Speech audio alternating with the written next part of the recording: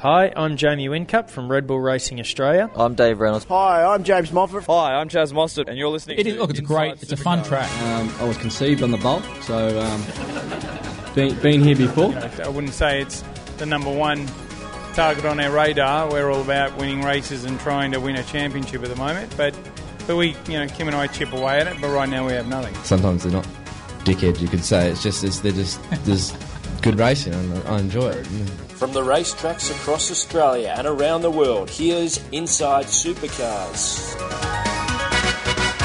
Hello and welcome to Inside Supercars as we here get set for another week. And whilst there's a bit of a break in racing action, I thought it'd be great to have two team owners on. So joining us from Triple Ace Race Engineering, of course, Red Bull Racing Australia and the Caltex Vortex team is Roland Dane. Good evening, Roland. Yeah, hi, Craig. Good to talk to you. And from Dick Johnson Racing Team Penske, it's Ryan Story. Good evening, Ryan. G'day, Craig. How you doing? Hi, Roland. Ryan, I guess, first of all, where did your interest in motorsport begin?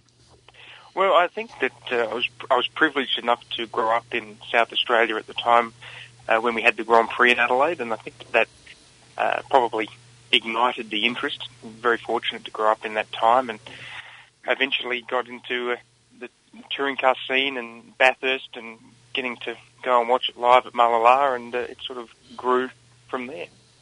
What about you, Roland?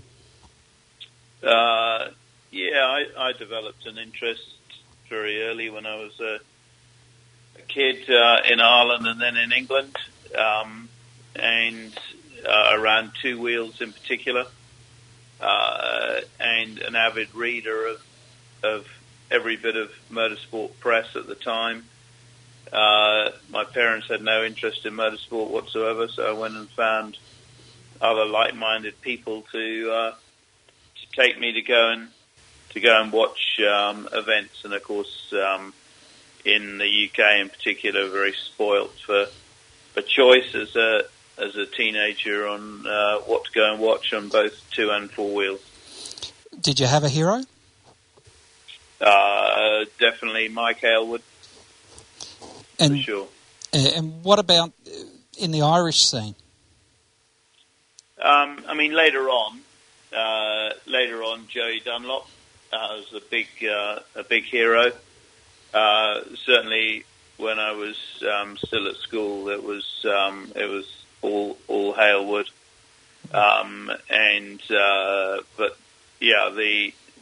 I love the fact that that Dunlop came from Northern Ireland, where I was born, and it's very difficult not to be almost mesmerised by his not only his skill but his whole approach to motorsport and riding bikes at crazy speeds on normal roads. Of course, it is such a dangerous sport. Was it the danger and the risk they were taking that was was what was drawing you to it? It's more the fact that we were all trying to do it on normal roads anyway. And when we were riding our bikes from 16 years old, we were all riding by like lunatics, and we were lucky we weren't dead very early on. And of course, when I was 19, I started to race on 2 wheels, and then discovered that there are actually a lot of people out there who appeared to be a lot stupider than I was. Ryan, was it the daredevil aspect for you?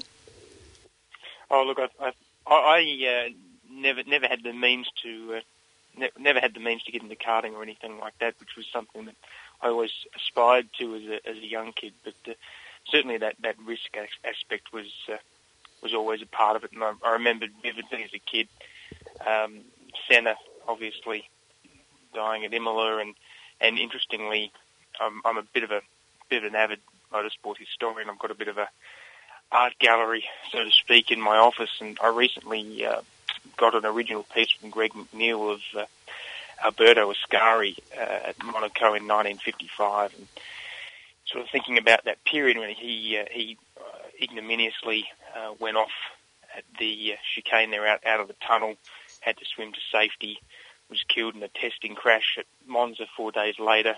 And a couple of weeks after that is the infamous tragedy at Le Mans with Pierre Levar. And you sort of put all that together. It's pretty interesting looking at the history of it, and I suppose that real risk that fortunately is not as prevalent today. And a lot of work has been done to ensure that, and I guess that is one of the critical things that we'll get to eventually, I'm sure. But what would you be doing, Ryan, if you weren't involved in Dick Johnson Racing Team Penske? Well, I'm very fortunate, Craig, to basically be involved in the position that I'm in. And I sort of came from a business background in politics and absolutely loved politics and had this passion for motorsport. And basically the passion became the vocation, so to speak. And I think that if I wasn't involved in what I'm doing now, I'd probably be back in that world. So, with it being all-consuming, with motorsport taking up so much time, it is a 7-day-a-week, 24/7 type occupation. What do you do to get away? What do you do to take your head out of the motor racing space, Ryan? Well, I think that, again, I'm sort of fortunate that there are a couple of elections on, and my business is still involved in some of those. So it's an occasional brief respite, getting engaged in that. But you hit the nail on the head. It's all encompassing and incredibly challenging, especially with where we're at and certainly where we've been over the last couple of years. That it certainly takes up an enormous amount of effort and energy, and I wouldn't have it any other way. What about for you, Roland? How do you turn off and get away from it all? Well, if I want to, and don't necessarily want to that often, but if I want to, I go sailing, and something that I've been involved in all my life, and I keep a racing boat in Thailand, and try and do 4 or 5 regattas up there every year, and it's a pretty high quality little circuit up there with a number of good competitors from Singapore and Hong Kong and Thailand, Malaysia, and we have a good time as well as racing hard. So that's been pretty important to me. But by the same token, I also I love motorsport, and I never miss an opportunity to try and see what's going on elsewhere in the world, whether it's going there myself or just watching it. I like to know what's going on and who's doing what and how the economics of it work. So if you're involved in motorsport at the level that we are, then you need to understand what's going on everywhere else, and that can be pretty time-consuming. How did you get into this sailing? My father was passionate boatman, and I had my first dinghy when I was 4 or 5 years old. I guess growing up on an island, it's like living in Australia. You have to learn to swim in case it sinks. Well, we certainly had to learn to swim straight away when my father was an SAS officer, and pretty tough. You had to know how to look after yourself before you were allowed out in the boat, let me tell you. Now, something I heard about you, Roland, is you also have a great interest in Irish migration, and you do a lot of study or research on that. Is that correct? Well, I've certainly made sure I understand and have read plenty of history about Irish migration and history over the last 300-400 years, and in particular to Australia, and what went on in the very late 1700s and then the first part of the 1800s, and how so many Irish people ended up in Australia under dubious British legal interpretation of what a convict was, and so it's interesting to me to understand the history of how so many Irish people became dispersed around the world. Well, we might talk about some car racing after the break here on Inside Supercars. Join in the conversation. Post your thoughts on our Sport Radio Facebook page. Hi, I'm Fabian Coulthard, and you're listening to Inside Supercars. Each week, join the Inside Motorsport team as they look at all the news from across Australia and around the world. Yeah, I mean, it means a lot. You know, through the years, a lot of reference this race as one of our majors. 600 miles around here is no easy task.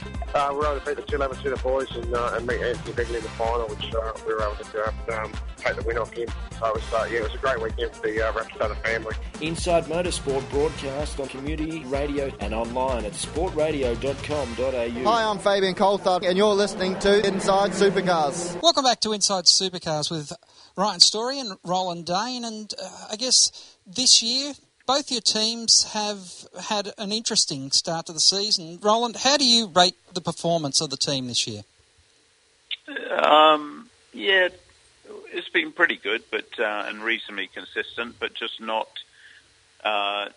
quite at the overall level that we would have liked so far. But by the same token, the whole game has been raised once again by the fact that there are so many competitive cars and drivers now. Stability in the rules always sucks people together in terms of their competitive performance, and that's what we're seeing at the moment. And you're seeing a more level playing field than we've ever had before. And so I'm not disappointed, but I'd always like to have won several more races by now, and we've certainly been in a position to do so.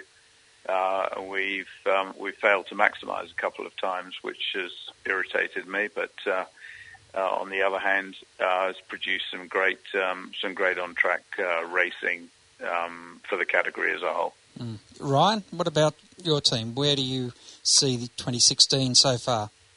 Well, I think we started off the year in the best of ways, getting our first pole position with Scotty in Adelaide, and I think that was certainly buoyed the group. We brought in a lot of new faces at the beginning of the year, not to mention a new driver in the second car, and what we've really struggled with this year has been consistency, in that we've shown glimpses of really strong one-lap pace, and you've seen that reflected in some of our qualifying results, but we haven't been able to return serve, so to speak, when it comes to the races. And a lot of that's been down to how we're running the cars, and we're striving to do a better job with that, and also understand the package that we've got underneath us. But I think that as we continue to bed our group down, and those guys continue to work together well, we'll iron out some of those little mistakes that we've been making, and hopefully continue to show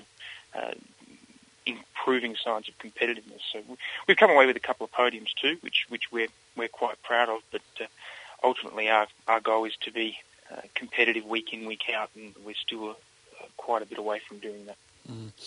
Increasing the team by an extra car, both of you have gone through that this year. What, Ryan, has been the challenges for your team?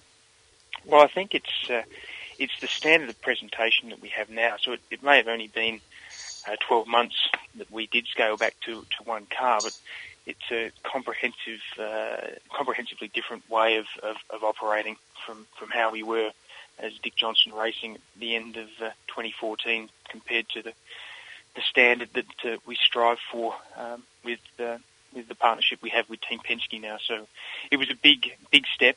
We brought in a lot of new people, and I think that we're still finding our feet there. I've been very fortunate in some of the key guys we brought in. People like Ben Croak, who's our crew chief there, has done a sensational job of getting in place some of the structure and discipline that we need to get the most out of the guys who work on the cars. And from that point of view, things have been heading in the right direction for sure. And we can see a hell of a lot of progress in how we've come together from the off season, and we've been fortunate now. We're introducing our second new car of the year, and that only comes from having good people. So I think the signs are there. We just need to continue to pull it all together and start getting a return of investment on some of those things. Roland, what's been your challenge to go to the third car? It's most of the challenges are pretty obvious in just trying to ensure that you've got the right good people in the right places.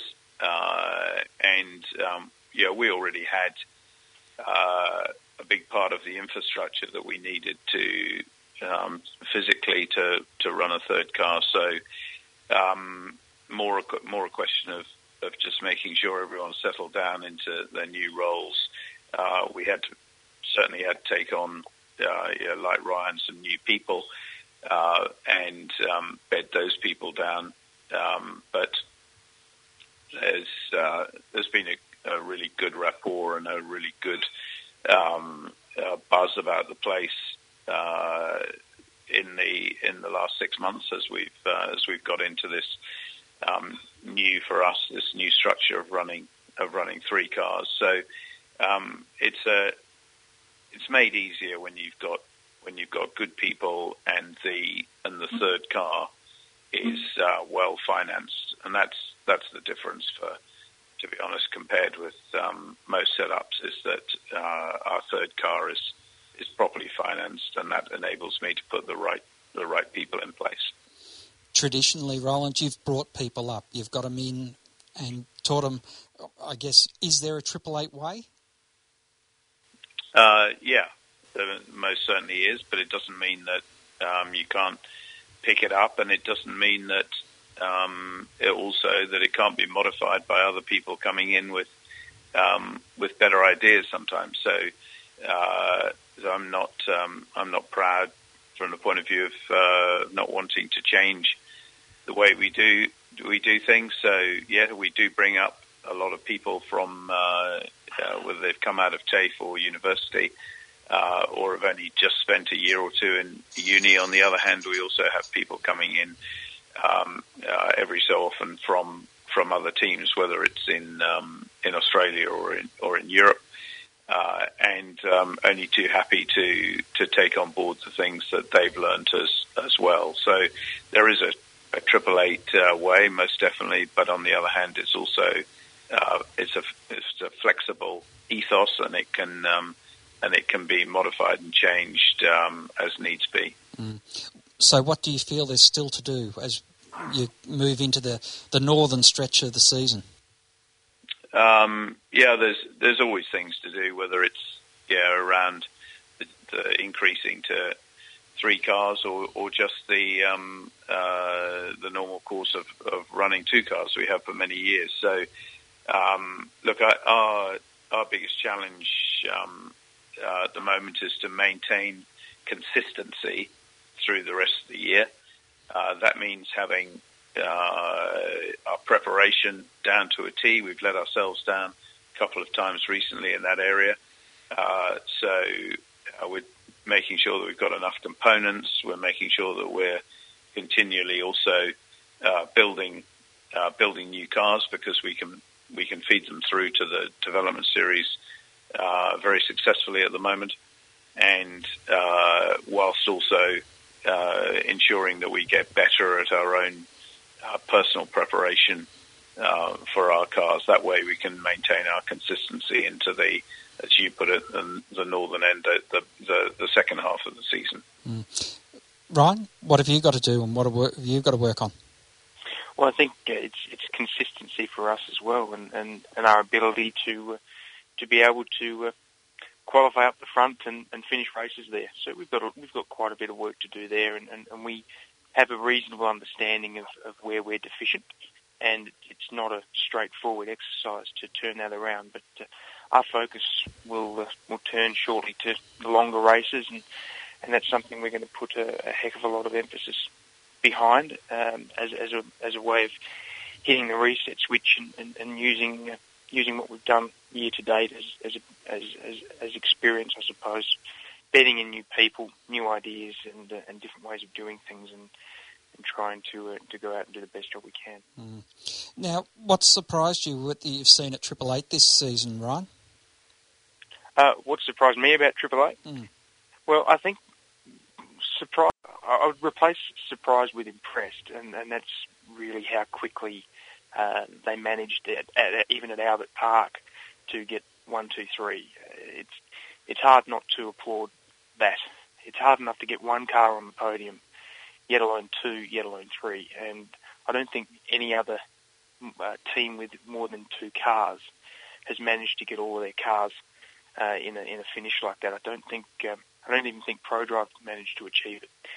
So it's a hell of a feat, and it shows the class and the pedigree that we're racing against. I mean, when you look at what Team Penske represents, what Roger Penske represents, and their success, with all due credit to Roland, he's built an equivalent machine here, and it's something to aspire towards. And we know when we beat those guys, we've done a very good job, or something's gone wrong up their end. But anytime you beat those guys, it's a good day.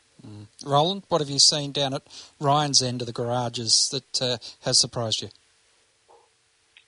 Yeah, I don't think I've seen anything that has surprised me. I expected them to become a force to be reckoned with, and from the minute the deal got done, I didn't think, to be perfectly honest, I didn't think that it would happen very much last year, because I thought the choice with Marcus was odd, and that set the team up on the wrong footing to start with. But they started to find their feet later last year, and I always knew they would start to put the right people in place, because you don't do as well as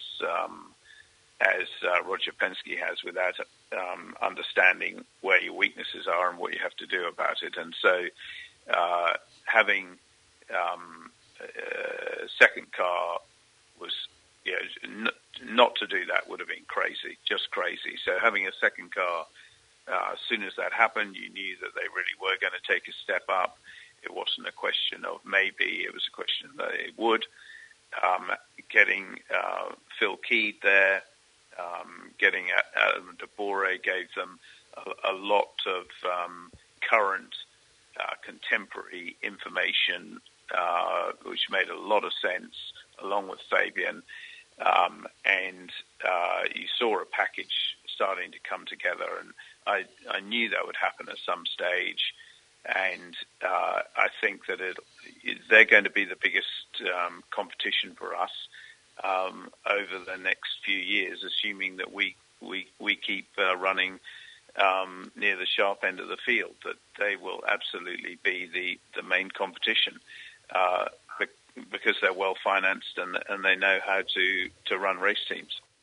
Now, I'm interested, you said you've always thought the Marcus strategy was wrong. I think hindsight shows you're right, but what strategically did you see in that decision that was wrong?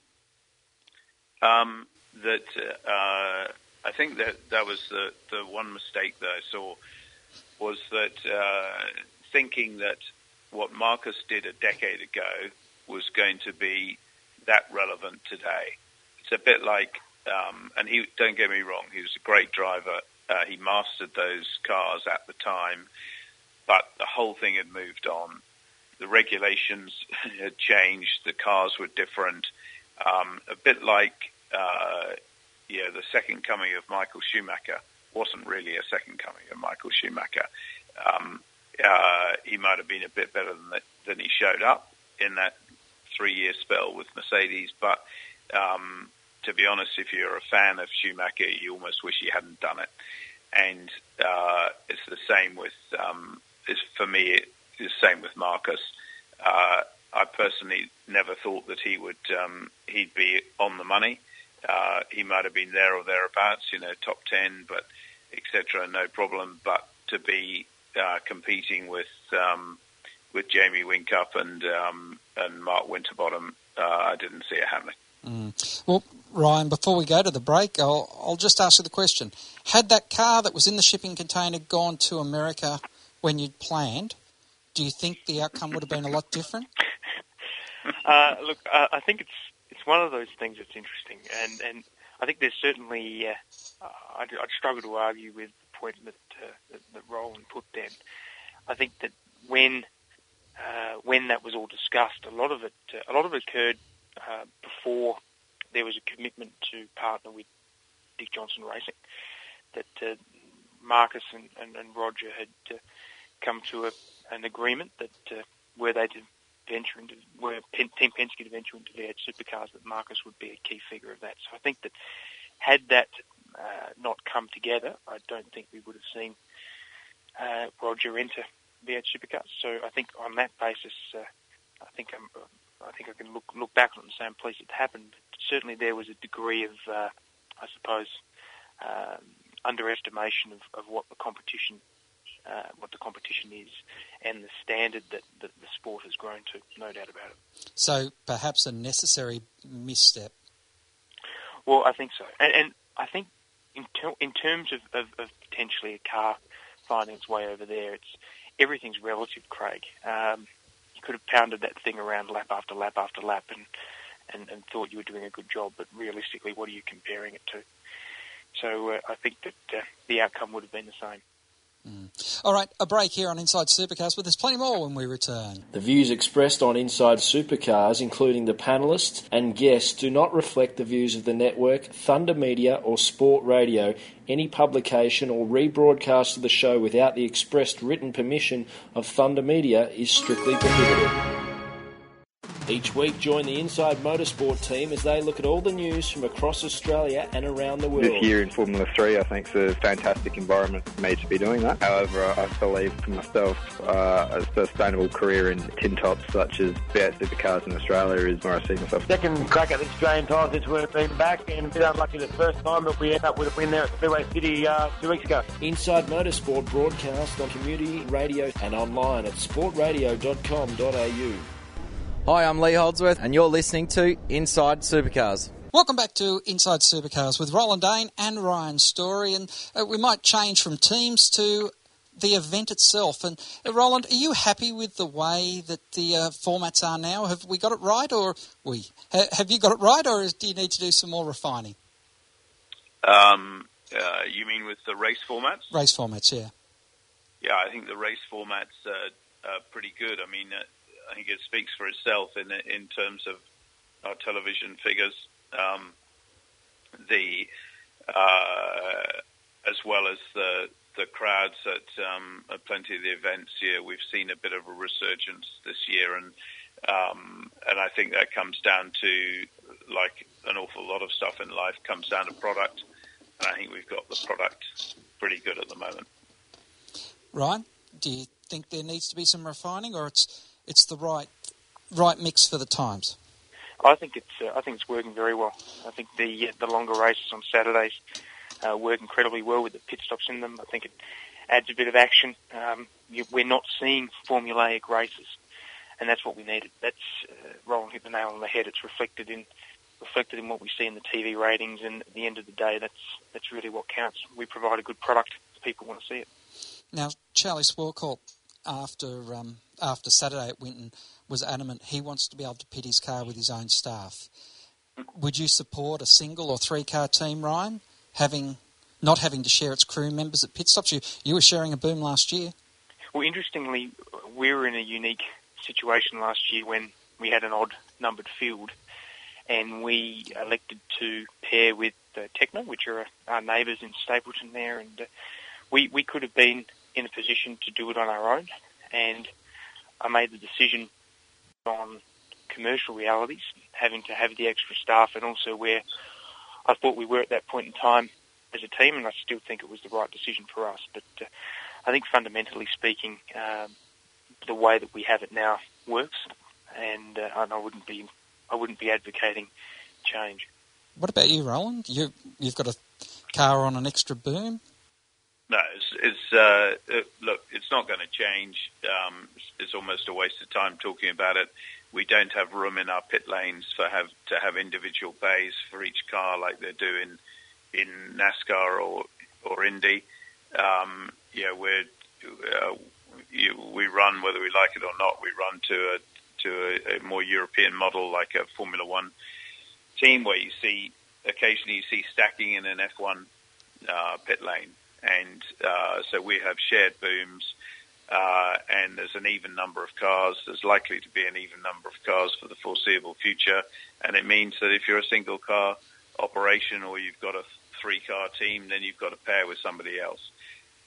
And the best thing to do is to try and make it work for you, because it's not going to change. I don't think Charlie wants his own boom. I think he just wants his own men across the wall, if you like. Well, he can do that. There's nothing in the rules to stop you having your own crew to go across. The only thing is you can even have your own boom, but it's got to be right next to the other boom. There's only room for one car. But if you want a boom that's your own, you can have one. So, I thought there was rules in place to stop you how many crew members you could have at the track. Oh, there are. There are rules to stop, but there's nothing to stop you using all those crew members. I mean, it's impractical, but it's impractical to do that in reality, because you need almost everyone over the line doing the pit stop. But there's no rule to stop you. So, I mean, and single car teams are allowed one more person to give them more flexibility, on a pro rata basis per car. So he could do it, but it's impractical, and it's I wouldn't attempt to do it if I was him. I'd just get on and make and try and make the best of sharing, as we are with Techno and Craig's car, which has worked reasonably well so far. We're all the time trying to make it better, as Techno are as well. All right, now I'll ask Ryan this question second. So, Roland, when you're looking at the data, particularly the Replicon data and the figures that you're getting back from event coverage and event fans on the ground, what have you seen over the last 18 months? So since we've gone particularly to the current television model, then there have been changes. But overall, the Replicon data for Triple Eight, and take it as the 2-car Red Bull Racing Australia team, because that's comparable last year to this year and back to 2014. We've seen it go up. So our data points have increased from 14 through to 15, 15 through to 16. And so last year we had the highest measurable QI value, as Replicon put it, of any sports team in Australia outside of our national sports team, like the test team, for instance. So outside of those, and all teams, whether it's NRL, AFL, etc., we were number one in the country. So and in terms of just naming rights sponsor, so Red Bull, we were number 4, but ProDrive were number 1 with Pepsi. So you can see that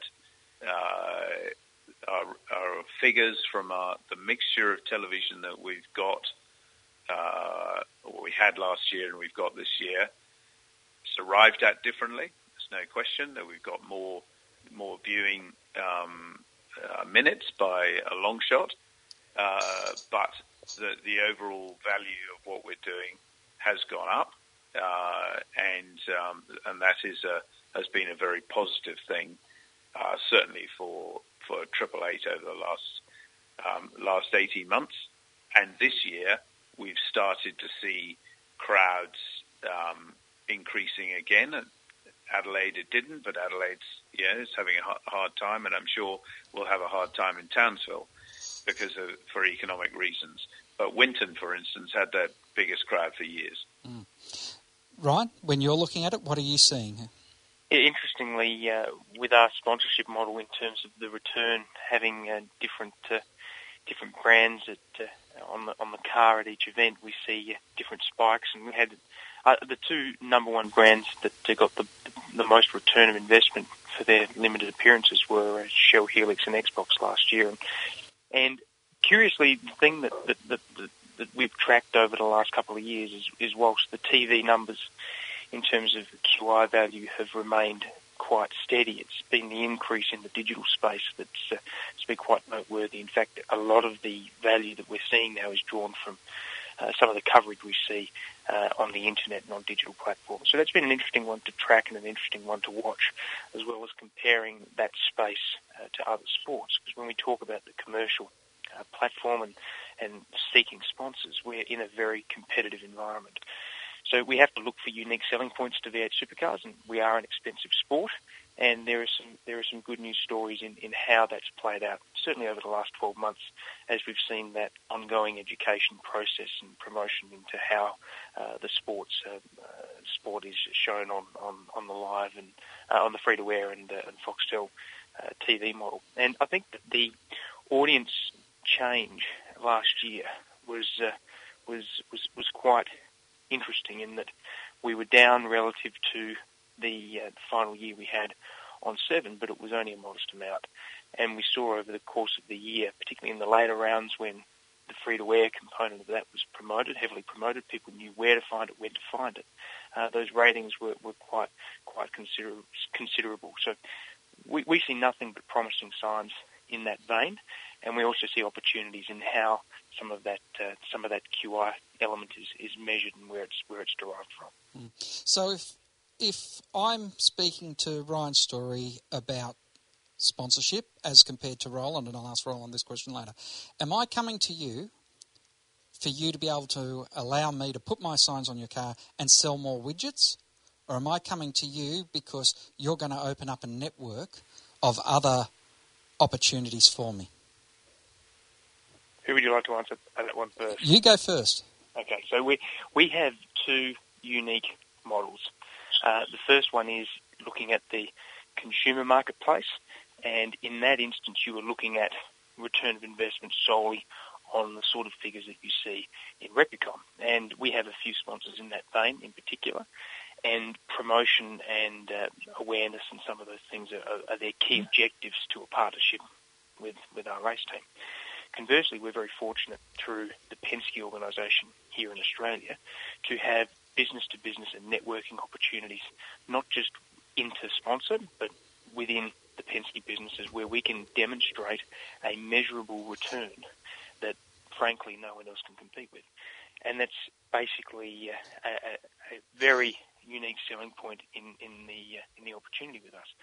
And we see that even Shell Helix or Viva Energy, which is the Shell licensee in Australia, is a perfect example of that in terms of relationship and growing relationship with Penske Power Systems and Penske Commercial Vehicles. I mean, they're big businesses in Australia. They're growing businesses, 1,000 staff, $1 billion worth of assets. That connection is a hallmark of how Roger Penske goes racing, both here and in the United States. So it's a unique way of broaching some of those commercial relationships, but we are able to tackle it from both of those fronts. So, Roland, when I'm selling widgets, but I'm coming to speak to PJ, am I looking at 888 for business to business, or am I looking for you to sell the widgets straight off the car type of thing from the viewers seeing the signs? Well, firstly, before I answer that, I'd just like to say that Ryan's on the money about the social media and the non-television way, the digital, if you like, methodology for providing content to our customers, to our fans, and no better proof than today at the test day, where we ran a Facebook Live video for half an hour at lunchtime, and it drew within an hour of it being run, it had drawn 180,000 unique views. So people it had reached, which was quite remarkable for something that we just decided to put our toe in the water with today. So, when you're measuring, unfortunately, Replicon doesn't measure all those things, despite my best efforts to get them to start to do that. At the moment, like all the videos that are on the V8 Supercar website, which have cumulative millions of views. As regards the sponsorship model, I mean, we do both. If you look at our car, the Red Bull Racing Australia cars, you see, I mean, clearly Red Bull is a major consumer brand. So it's a branding exercise that helps drive awareness and therefore helps drive sales of cans. Red Bull have been very successful the last 3 years. I'd like to think a little bit of that is something to do with us. Is successful in the Australian footprint, and but we also have, if you look at the cars, we've had a relationship for over 10 years with Komatsu. That's based on a very different model, and it currently that sponsorship is more about promoting internal staff well-being,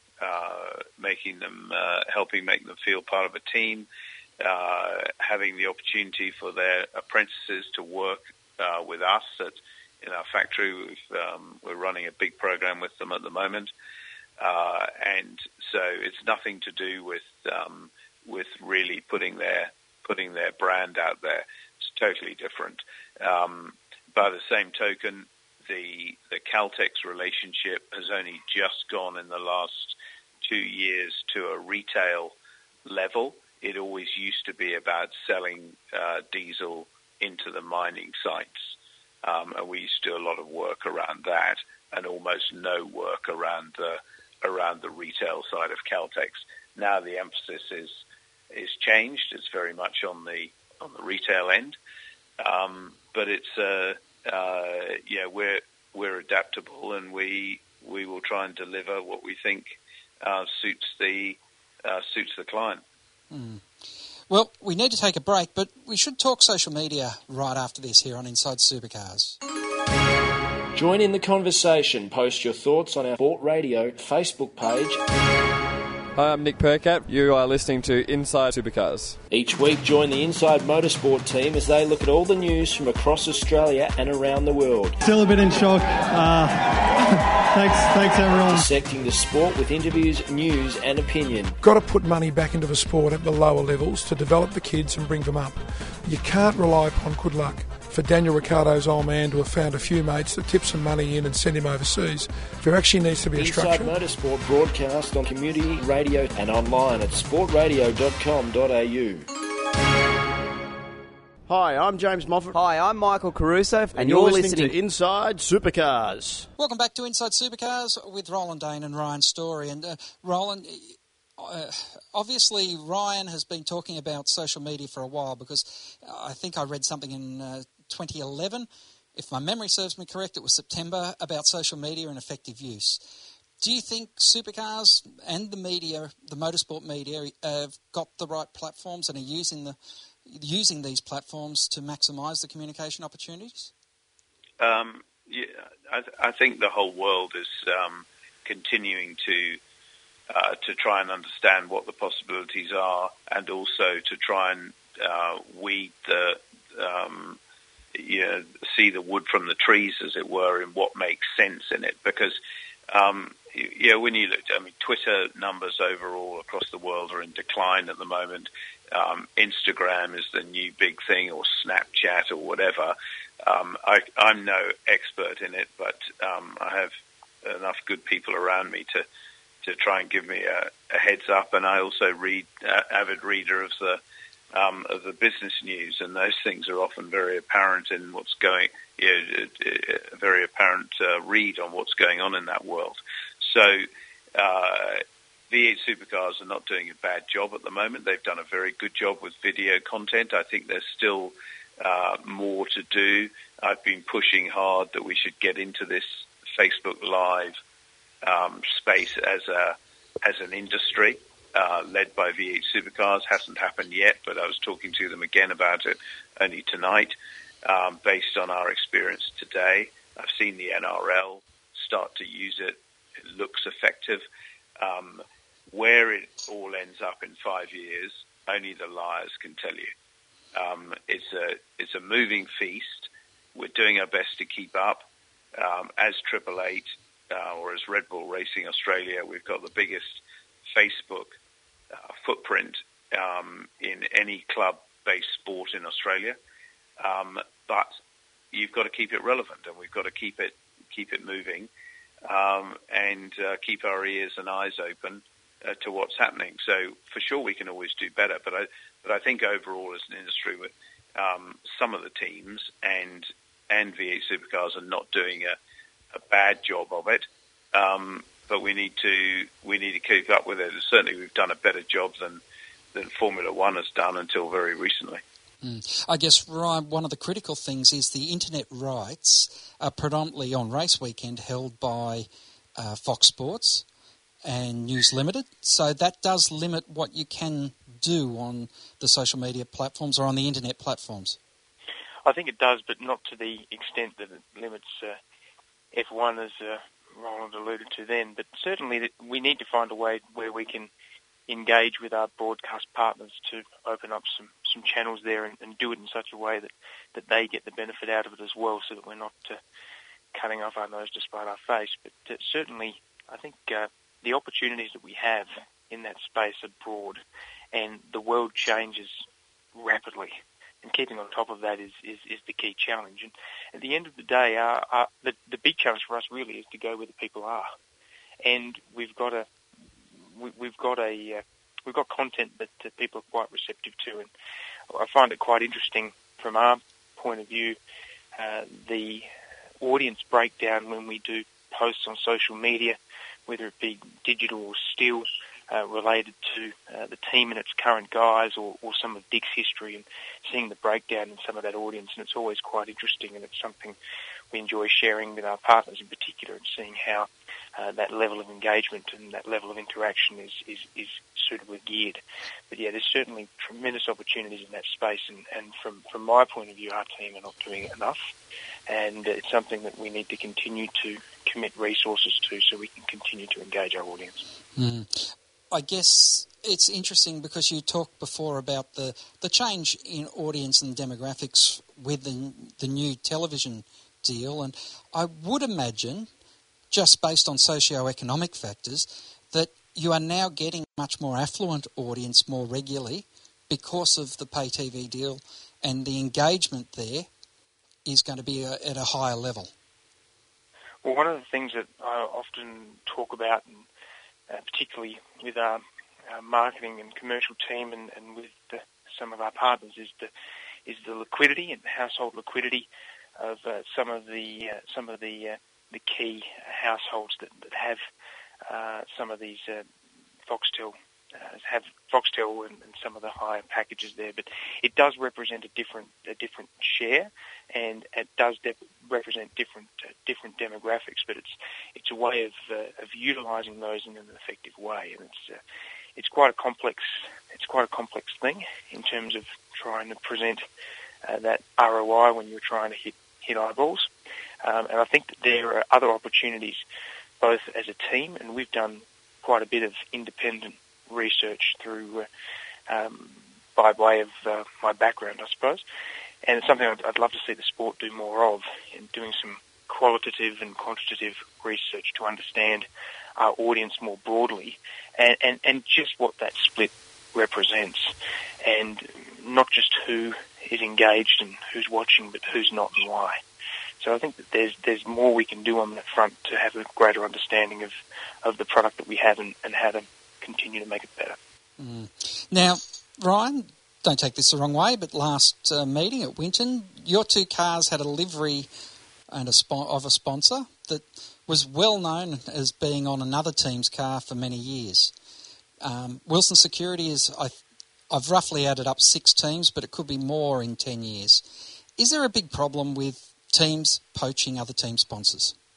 Often there are circumstances involved, and that's something that is important to acknowledge. But I think arguably there is a shallow pool of sponsorship money in sport, and all the teams I know, and we've discussed it in both team owners and commercial managers meetings, need to get out and knock on more doors and present the opportunity in such a way that we can get new investment in the sport.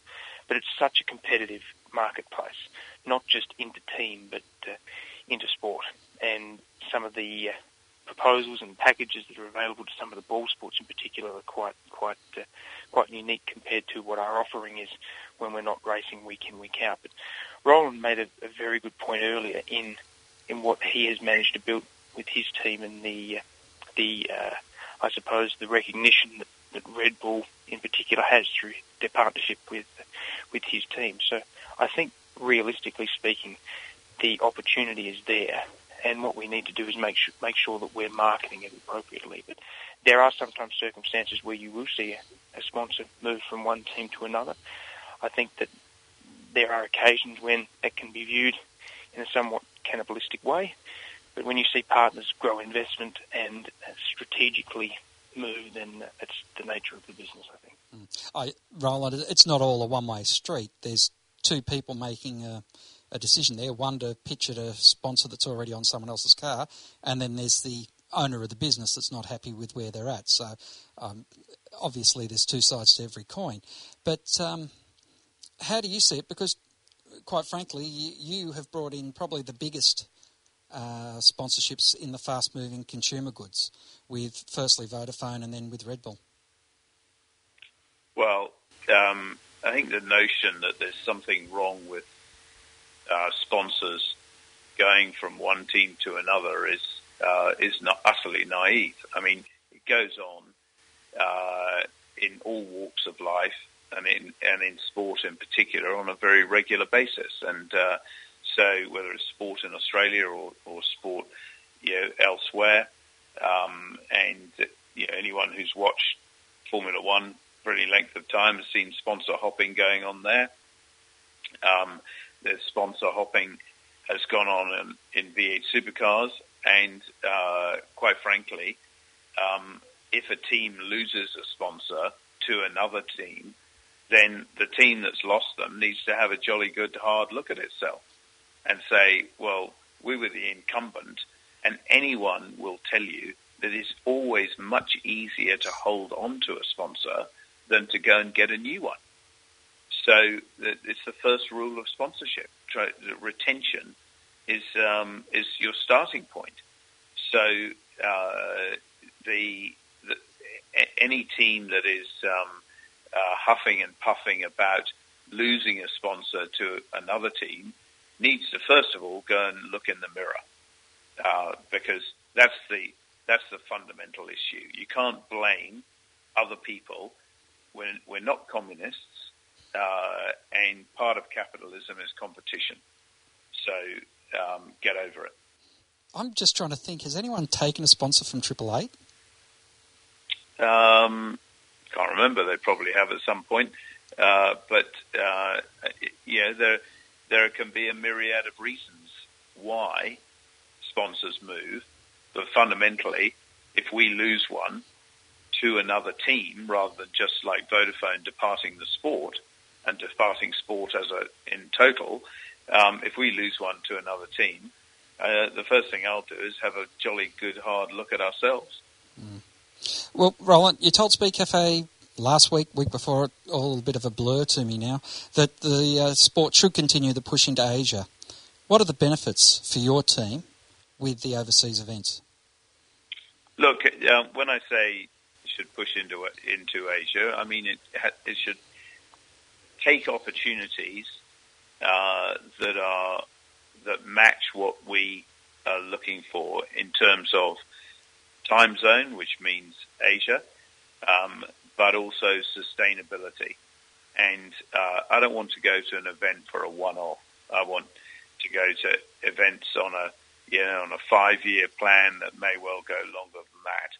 And so if they are the right event, the right place with sustainability, then to me having one or two overseas events of that type in Asia where the television timing works, then those events can be used by even Australian-based sponsors or marketing budgets to give incentive programs to add an extra point of interest, for instance, and to whatever marketing initiatives they might be throwing their weight around behind in the context of sponsoring a team.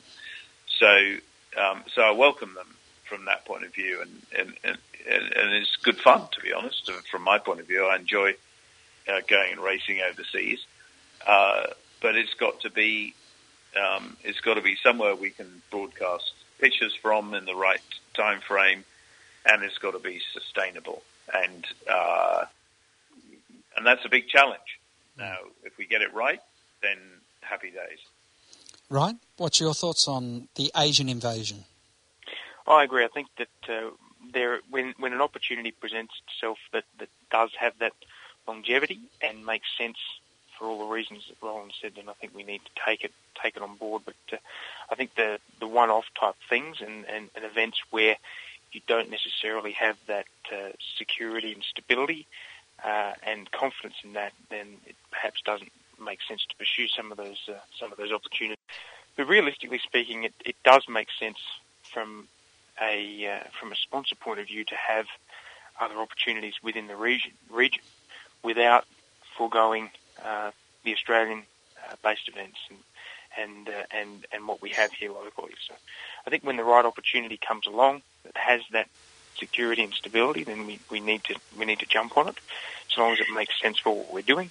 And when you look from a commercial point of view, when key decision makers for some of these multinational companies can be located in the broader Asian marketplace, then perhaps it does make sense to look at some of those. So, knowing that we have got the Gen 2 rules about to roll out, where do you see, Ryan, the future of V8 supercars? I said Gen 2 when I sent the questions out, but I really mean a standalone specification, or do you see supercars having to move to an international specification, or could it be that we have to go hybrid? Where do you see the crystal ball taking us? Well, I think the interesting thing first off is understanding what the sport looks like without in-depth manufacturer support, and we certainly survive without it at the moment. But looking forward, if there isn't an appetite from major motor vehicle manufacturers right now to enter the sport, what does that look like? And I think you have to look at the question of sustainability and cost effectiveness without necessarily jeopardising the racing. I don't think moving to the GT3 format's the right answer.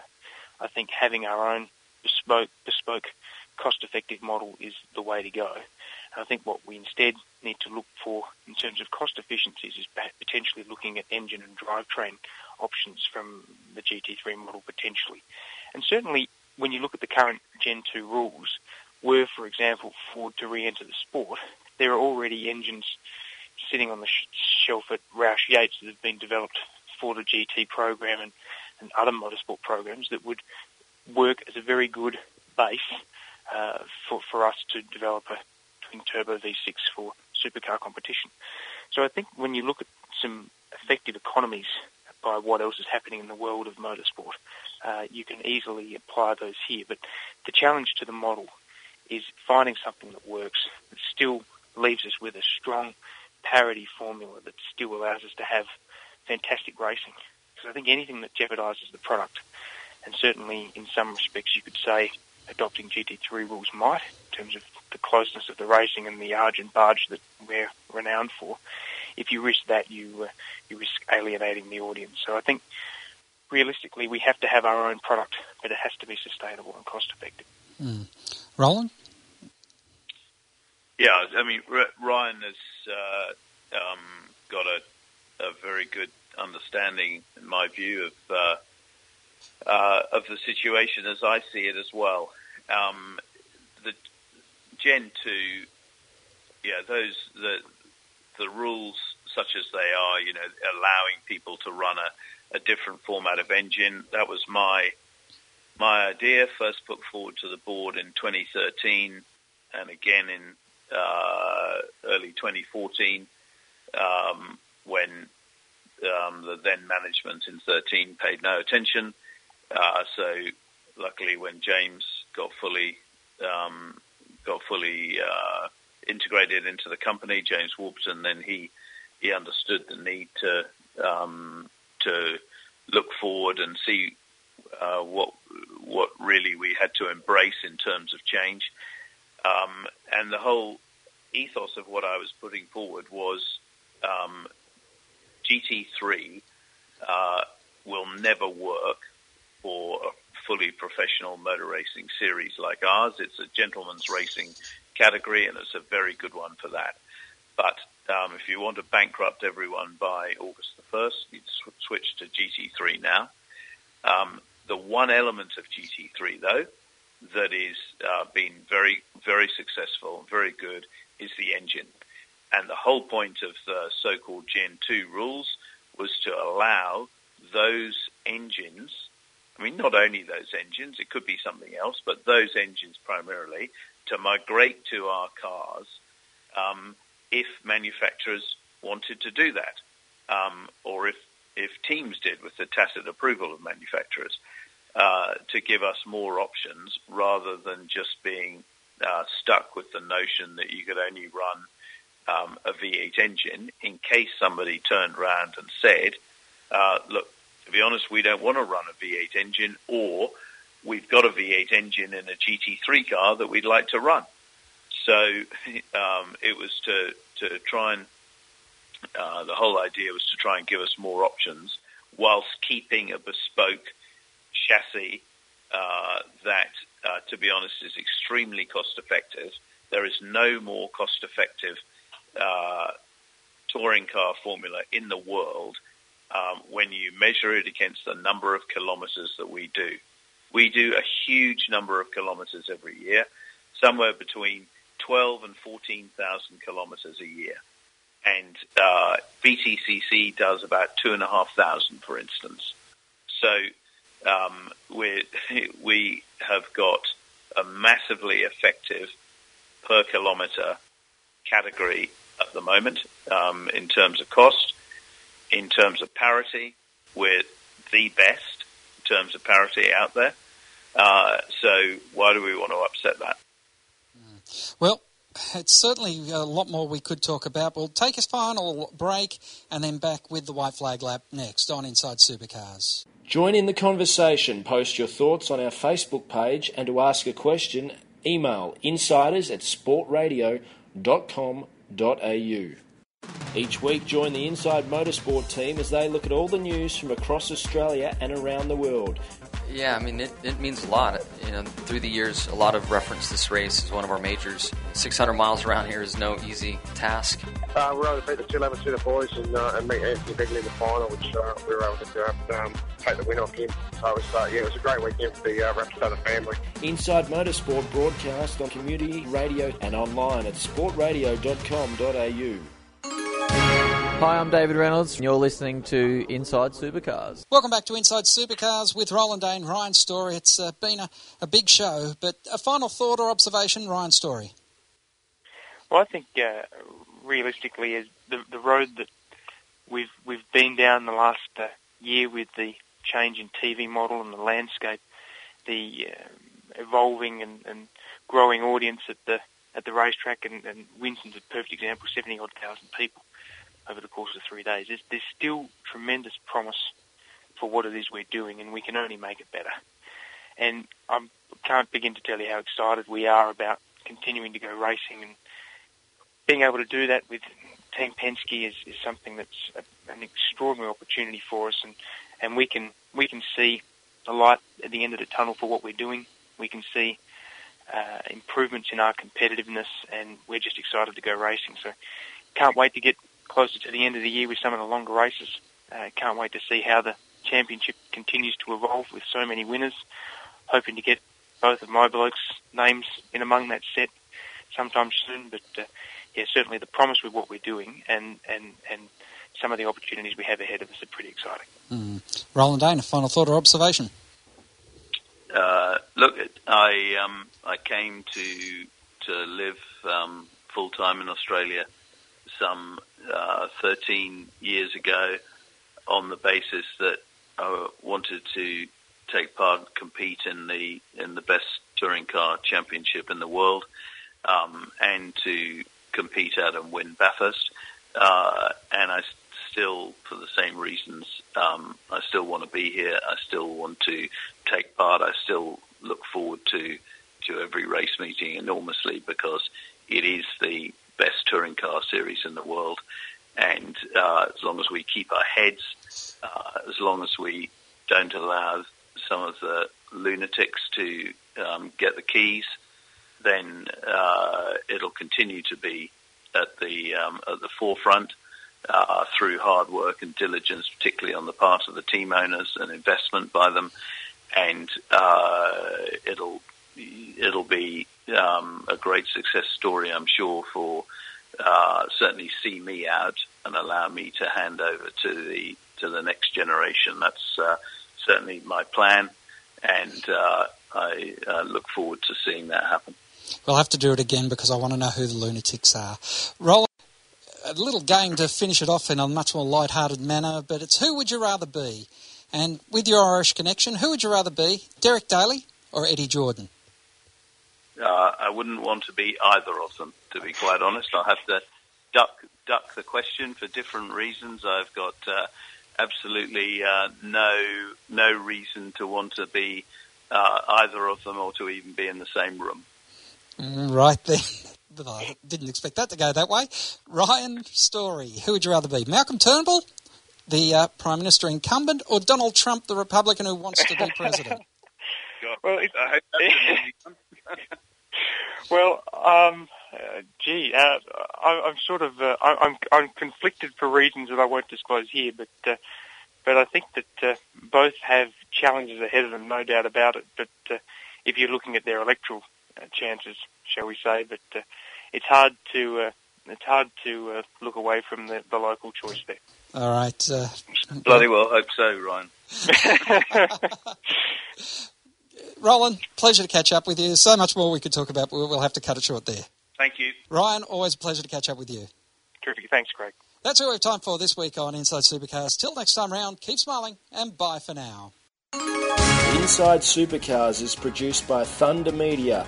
Tune in next week for more at sportradio.com.au or lock in the podcast on your iTunes or mobile device. Search Inside Supercars.